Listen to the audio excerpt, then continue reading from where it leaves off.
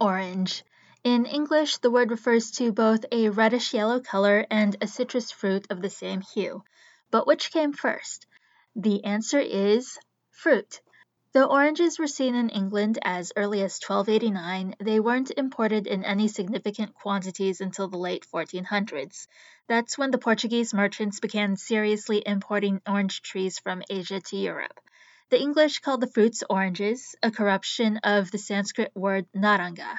After that, English people started to call objects the same color as the fruit orange. An early English reference to orange the color is from 1502, when it was recorded that Princess Margaret Tudor bought some orange-colored clothing. Orange silk sleeves, to be exact. Before then, English people might have called the color saffron after the spice. Another possibility is the word giola red, which means yellow red. Personally, I think the word orange rolls off the tongue better. Anyways, that's all for now. Thanks for listening.